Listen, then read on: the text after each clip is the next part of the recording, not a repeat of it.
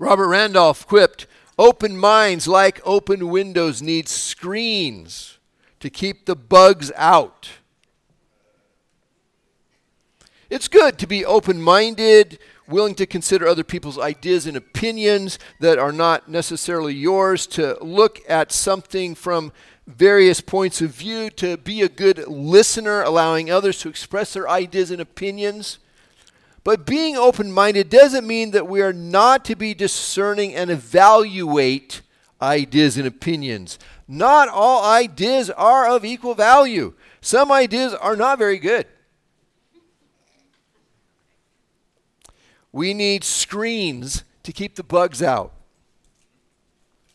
Last time in 2 Peter chapter 1, verses 16 through 21, Peter mentioned two important pieces of evidence to support what he was teaching about Jesus Christ. First, Peter himself was an eyewitness of Jesus as the Christ, the Messiah, the Son of God.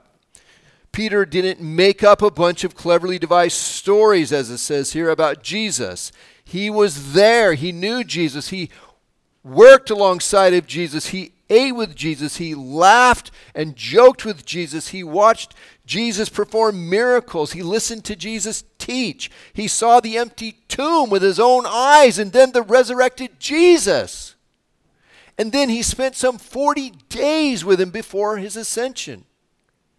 Second, Jesus Christ fulfilled the prophecies of the Old Testament about the Messiah in striking, accurate detail. Peter explained in verses 20 and 21 how the written scriptures came to be. They were not just the thoughts and ideas of men. Instead, prophets, though human, it says, spoke from God as they were carried along by the Holy Spirit. So that what we have in the scripture here in our Bible can truly be considered the very word of God in written form. Well, in contrast to the genuine prophets that God spoke through in writing the scriptures, and the people who were firsthand witnesses of Jesus' majesty, like Peter, there were also and are false prophets who seek to deceive and exploit people. And this is the subject of the second chapter of 2 Peter and what we will be talking about today. 2 Peter chapter 2. Now I have a confession to make before we go on. I don't like every passage in the Bible. There you go. I said it. There are some I would like to skip over and not teach. And 2 Peter chapter 2 is one of those passages. I'd like us to just skip over it. But I recognize the importance of passages like 2 Peter chapter 2. I accept the truths that these passages contain. But the subject matter of these passages are not the kind of thing that I enjoy teaching. 2 Peter chapter 2 is kind of like the lima beans of the New Testament. It's good for us, but not everyone's favorite thing to eat. This is one of the reasons why we usually teach here at Touchstone expositionally through the Bible rather than topically.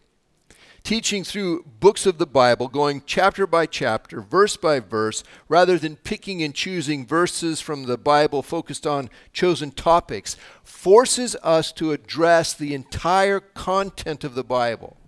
It forces us to examine the full breadth of the teaching of the Bible. It forces us to teach things we might not otherwise talk about. It prevents us from riding our hobby horses. It prevents us from only talking about things that are popular and easy. It forces us to see all sides of God and His will and purpose for us. And it also teaches, by example, how to read the Bible for yourself and apply it to your life. And that's very important, I think. See, you should be reading your Bible a book at a time, chapter by chapter, verse by verse, rather than hopping around, reading a verse or two here and then a verse or two there. Don't chase topics through the Scripture. Read the Scripture. That's how the Bible should be read generally. Topics are good. And it can be very helpful for us to focus on a topic at times. But that should not be your steady diet of Bible reading. Bible reading should be book by book, start to finish. And that's how we typically teach here, and that is setting an example for you to follow, see? We have to eat our vegetables and not just our dessert. I know. As we get older, we cheat more too, don't we? Yeah. I put in my time with veggies. I'm going straight to dessert. I'm too old for this. I've heard some of you say that. I've watched some of you do it. I may have done it myself a time or two. But today, we're going to eat our vegetables. So let's scoot up to the table and dive in. 2 Peter chapter 2, beginning in verse 1. It says here, "But there were also false prophets among the people, just as there will be false teachers among you. They will secretly introduce destructive heresies, even denying the sovereign Lord who bought them, bringing swift destruction on themselves. Many will follow their depraved conduct and will bring the way of truth into disrepute. In their greed, these teachers will exploit you with fabricated stories. Their condemnation has long been hanging over them, and their destruction has not been sleeping." In the same way that false prophets rose up in previous times, false prophets were coming into the church at the time Peter wrote this letter, and false prophets have continued to find their way into the church. False prophets and false teachings are nothing new in the church. They are as much a problem in the church today, too, as at any other time in history. Knowing the false teachings and false teachers have always been around and continue to be, it should give us reason to be on our guard. Now, this doesn't mean that we should be paranoid, looking for kooks and creeps behind every bush. But we don't want to be gullible. We need to be discerning. We need screens on our windows to keep out the bugs. Matthew 10:16, Jesus said, "I'm sending you out like sheep among wolves. Therefore be as shrewd as snakes and as innocent as doves." That word translated shrewd, it means to be wise and insightful and discerning, to be prudent, to consider things carefully, to have your wits about you. Don't be gullible and taken in by every slick and shiny bauble that comes along. Use your brain and your common sense about things. That's what it means to be shrewd, as Jesus is saying here. Peter mentions things that characterize these false teachers, and let's just kind of step through these as we consider this passage. He says they secretly introduce. They are not what they appear to be on the surface. If false teaching was always easy to identify, it would pose little danger. But it's not always obvious at first glance. It says destructive heresies. What they are selling may appear to be harmless, but in actuality it's destructive and harmful. An often made remark is that it doesn't matter what you believe as long as it isn't harming others. Well, there's the rub. It's harming. These false teachings are harmful. People are misled and they're hurt by them. So it does matter what we believe. It says denying the sovereign Lord. At bottom, it often comes back to how these people, their teachings, and themselves understand Jesus, who he is, what he has done for us, what he's going to do for us, how he saves us, what does he expect from us. False teachings usually go off track in their Christology somewhere. There can be no other problems that are part of false teachings, but this is a very common one that we would run into. It says, many will follow. The legitimacy of what someone is teaching is not determined by popularity. False teachers and false teachings are often very popular, actually. They quickly become the flavor of the day in the church. Lots of people are drawn to them. Lots of people are reading the book or going to the meetings and so on. People jump on the bandwagon and they want to know why you're not jumping on too. Popularity and wide acceptance in current culture does not determine what is true and right. What determines if a teaching is legitimate is firstly how it squares with the Bible, and secondly how it squares with historical Orthodox Christian teaching.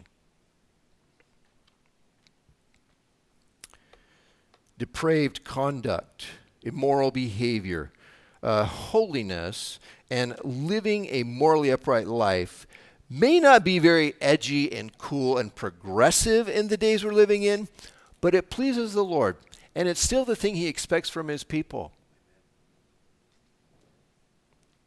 Bring the way of truth into disrepute. They harm the reputation of the gospel of Jesus Christ and the church. Greed, the desire for wealth and power, motivate false teachers. Exploit you. They take advantage of others and use them to further their own selfish aims. Fabricated stories. They will say to others whatever they have to get what they want.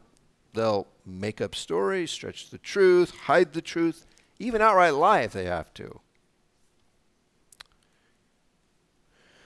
We're warned by Paul that in the last days people will gather around them teachers who will tell them what they want to hear. 2 Timothy 4:3, he says, "For the time will come when people will not put up with sound doctrine. Instead, to suit their own desires, they will gather around them a great number of teachers to say what their itching ears want to hear. They will turn their ears away from the truth and turn aside to myths." Don't get sucked in by those who tell you what you want to hear, rather than what you need to hear. A steady diet of stuff that's easy and pleasant and doesn't challenge the sin in our life is not good for our soul. Like the old saying goes, eating too much candy will rot your teeth and your soul. Do you remember the story of Hansel and Gretel? Remember, they were lured in by the cake in the candy house, and they ended up in the oven to be cooked for dinner. Don't be the person that gets lured in. Peter makes it clear in the second half of verse 3 here that these false teachers are not going to get away with what they're doing, that their day of reckoning is coming. You see, it's a dangerous thing to deceive and exploit and harm the children of God. Do you remember what Jesus said about causing the Lord's little ones to stumble? Matthew 18:6, for example, Jesus said, "If anyone causes one of these little ones, those who believe in me, to stumble, it would be better for them to have a large millstone hung around their neck and to be drowned in the depths of the sea. Woe to the world because of the things that cause people to stumble. Such things must come, but woe to the person through whom they come." Well, continuing on this same pleasant vein, verse 4, in these next verses, Peter gives examples of God's judgment against ungodly and false teachers and examples of God rescuing his people. So in verse 4 he begins, he says, "For if God did not spare angels when they sinned, but sent them to hell, putting them in chains of darkness to be held for judgment." So the first example that Peter mentions is God judging the angels who rebelled and sinned. It's believed that Peter is probably referring here to the rebellion of Satan and the demons mentioned in Ezekiel chapter 28. Verse 5, it says here, it goes, "If he, God, did not spare the ancient world when he brought the flood on its ungodly people, but protected Noah, a preacher of righteousness, and 7 others." So the next example is of God's judgment of the widespread wickedness. before the great flood of Noah's time.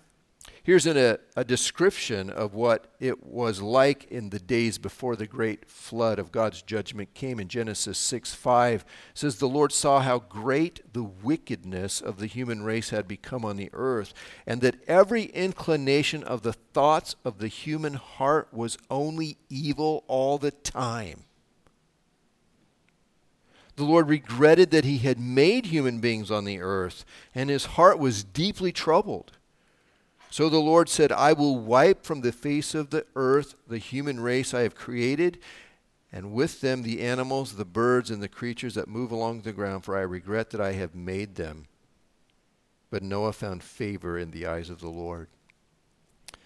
And so at the same time that he judged the wicked, the Lord also rescued Noah and his family. Verse 6 of 2 Peter 2. "If he condemned the cities of Sodom and Gomorrah by burning them to ashes and made them an example of what is going to happen to the ungodly." So the example of the pervasive wickedness of the inhabitants of the cities of Sodom and Gomorrah, who God judged, is given here. Genesis 13:13 says, Now the people of Sodom were wicked and were sinning greatly against the Lord. Then in Genesis chapter 19, it tells the story that Peter makes reference to here and elaborates on this dark, lost condition of these cities. Verse 7, "And if God rescued Lot, a righteous man who was distressed by the depraved conditions of the lawless, for that righteous man living among them day after day was tormented in his righteous soul by the lawless deeds he saw and heard." Lot was living among the people in the city of Sodom before it was destroyed. This story, again, is in Genesis 19. I think Peter has been very gracious with Lot here in what he says, referring to him as a righteous person. If you read Lot's story in the book of Genesis, you will discover that he had some pretty serious issues of his own. And the tormenting of his righteous soul had been brought on by his own bad choices. Lot being considered a righteous person really serves to illustrate just how dark and wicked the cities of Sodom and Gomorrah were in contrast to that. Sodom and Gomorrah's black was so black that it made Lot's dingy gray look like white in comparison.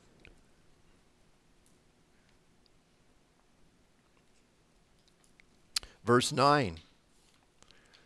"If this is so, then the Lord knows how to rescue the godly from trials and to hold the unrighteous for punishment on the day of judgment." Now, just as an aside here, let me finish this. This is especially true of those who follow the corrupt desire of the flesh and despise authority. That whole paragraph that we have read from verse 4 down through verse 9 and part of verse 10, that's all a single sentence in the Greek, actually. And it's translated mostly as one single sentence here in the NIV and maybe in the English translation that you have as well. But here in verse 9 and 10 is the main point that Peter is making in these verses, that the Lord knows how to rescue the godly and to punish the ungodly. The false teachers will be judged by God as certainly as the fallen angels were judged and the wicked in Noah's day were judged and the inhabitants of Sodom and Gomorrah were judged. And as certainly as God rescued Noah and his family and Lot in their day, he will rescue us in our day. The next chapter in 2 Peter, chapter 3, talks about the second coming of Jesus Christ, our great rescuer, who is coming to rescue his people. Verse 10, the second part of it, down through verse 16, Peter levels a condemning indictment against the false teachers. He says, bold and arrogant, they are not afraid to heap abuse on celestial beings.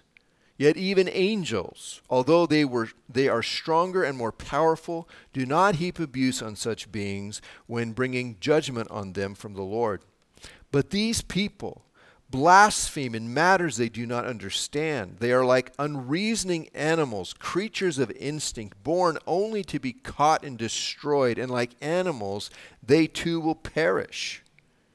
They will be paid back with harm for the harm they have done. Their idea of pleasure is to carouse in broad daylight. They are blots and blemishes, reveling in their pleasures while they feast with you. With eyes full of adultery, they never stop sinning. They seduce the unstable. They are experts in greed and accursed brood. They have left the straight way and wandered off to follow the way of Balaam, son of Bezer, who loved the wages of wickedness. But he was rebuked for his wrongdoing by a donkey, an animal without speech, who spoke with a human voice and restrained the prophet's madness. Pleasant stuff here. He says they're bold and arrogant, having no respect for those who are clearly superior to themselves, even slandering beings that the righteous angels of God would not speak against. It says they blaspheme in matters they don't understand. Again, slandering and disrespecting and talking boldly about things they know little or nothing about.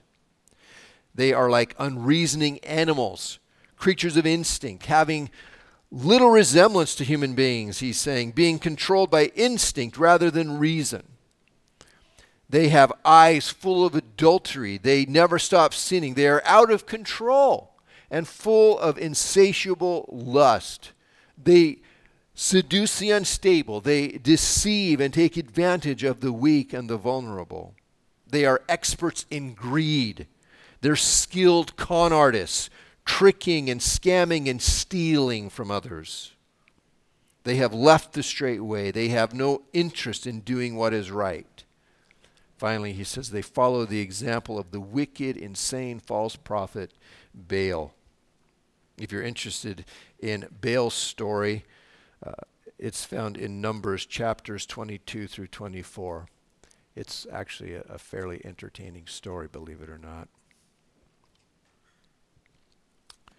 Verse 17. Peter's not done with these guys yet. Here's some more condemnation for them. Verse 17. These people are springs without water and mist driven by a storm. Blackest darkness is reserved for them. Like springs without any water in them or dry clouds, these false teachers have no substance and offer nothing good. They appear promising, but in reality they give nothing nourishing to people. Verse 18. For they mouth empty, boastful words, and by appealing to the lustful desires of the flesh, they entice people who are just escaping from those who live in error. So they lure and they entice people who are barely on the road to freedom, enslaving them again. Verse 19, they promise them freedom while they themselves are slaves of depravity, for people are slaves to whatever has mastered them. If they have escaped the corruption of the world by knowing our Lord and Savior Jesus Christ and are again entangled in it and are overcome, they are worse off at the end than they were at the beginning. It would have been better for them not to have known the way of righteousness than to have known it and then turned their backs on the sacred command that was passed on to them. Of them the proverbs are true. A dog returns to its vomit, and a sow pig that is washed returns to her wallowing in the mud. These false teachers claim to offer people freedom, but they are slaves themselves, he says, to their own sinful desires, and they're seeking to put others under the same bondage. It would have been better for them, he says, to have never known anything about Jesus Christ than to have learned about Christ and then turn to their old ways and try to use some of the ideas of Christianity to further their own wicked aims. There's a story from Peter's life recounted in the book of Acts, which helps explain what Peter is talking about here over in Acts chapter 8. Beginning in verse 9, I think it's helpful for me to read this story for us here, because I think it helps kind of illuminate what Peter is talking about in these final verses of 2 Peter 2. He says, verse 9 of Acts chapter 8, he says, "Now for some time a man named Simon had practiced sorcery in the city and amazed all the people of Samaria. He boasted that he was someone great. And all the people, both high and low, gave him their attention and exclaimed, 'This man is rightly called the great power of God.' They followed him because he had amazed them for a long time with his sorcery. But when they believed Philip as he proclaimed the good news of the kingdom of God and the name of Jesus Christ, they were baptized, both men and women. Simon himself believed and was baptized," it says, "and he followed Philip everywhere, astonished by the great signs and miracles that he saw. When the apostles in Jerusalem heard that Samaria had accepted the word of God, they sent Peter and John to Samaria. When they arrived, they prayed for the new believers there that they might receive the Holy Spirit, because the Holy Spirit had not yet come on any of them. They had simply been baptized in the name of the Lord Jesus. Then Peter and John placed their hands on them, and they received the Holy Spirit. When Simon saw that the Spirit was given at the laying on of the apostles' hands, he offered them money and said, 'Give me also this ability, so that everyone on whom I lay my hands may receive the Holy Spirit.' And Peter answered, 'May your money perish with you, because you thought you could buy the gift of God with money. You have no part or share in this ministry, because your heart is not right before God. Repent of this wickedness and pray to the Lord in the hope that he may forgive you for having such a thought in your heart. For I see that you are full of bitterness and captive to sin.' Then Simon answered, 'Pray to the Lord for me, so that nothing you have said may happen to me.'"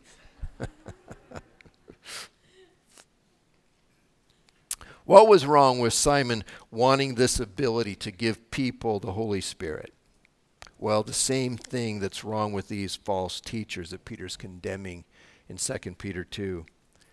He still is a slave to his sensuality and his greed. He wants to be the center of attention again with the people and be as someone great. He wants to entice and enslave and exploit people for his own selfish gain. Peter saw right through Simon to the real intent he had, and he gives him this very strong warning to repent.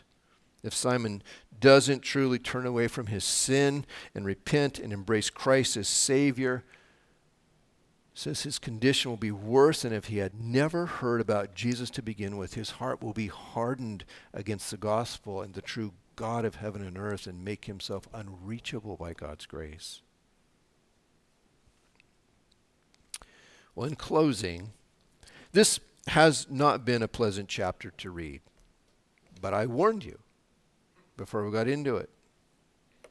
There's a lot of negative stuff here, but this is important stuff that we need to be aware of. There are people who want to exploit you, take advantage of you, rip you off, deceive you, put you under their power, and they are willing to hurt you to further their own selfish aims. So what do? Well, rather than always trying to find false teachers and teachings and studying false teachings and heresies and the latest thing going through the church, instead be a dedicated student of the truth and good sound teaching. Then you'll be able to recognize the questionable stuff. The Holy Spirit will develop in you a good, strong truth detector. You might not be able to articulate exactly what is haywire with something, but you will know enough to stay away from it. You just go, that sounds weird. That doesn't sound right. And I'm not quite sure why, but it just doesn't sound right. And that's enough to keep you out of trouble. There are people that are called to the ministry of identifying and combating false teachings in the church, and I am grateful for the ministry that these people provide to us. But that is not a ministry that most of us should be pursuing. A steady diet of nitpicking various teachings in the church will turn you into a self-righteous, judgmental jerk. God wants us to be participants in the church, not critics of the church. Maybe I should say that again. That God wants us to be participants in the church, not critics of the church. There's a big difference.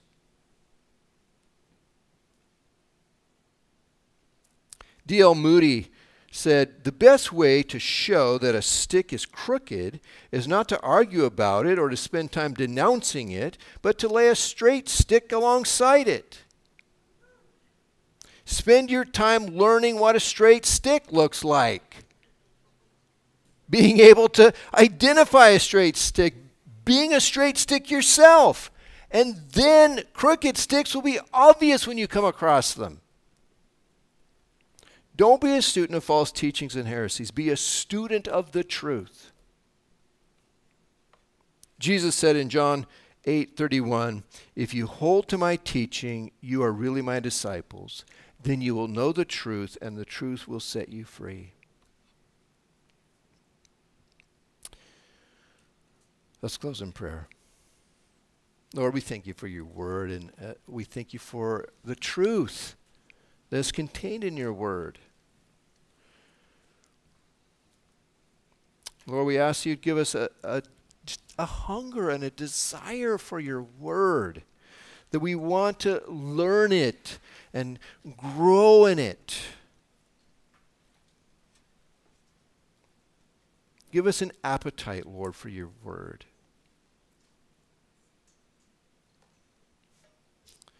Lord, I ask that you would protect your people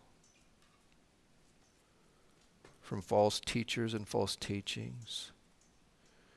We pray, Lord, that you would look over us as you've promised to do. We thank you, Father. You're so good to us. In Jesus' name, amen.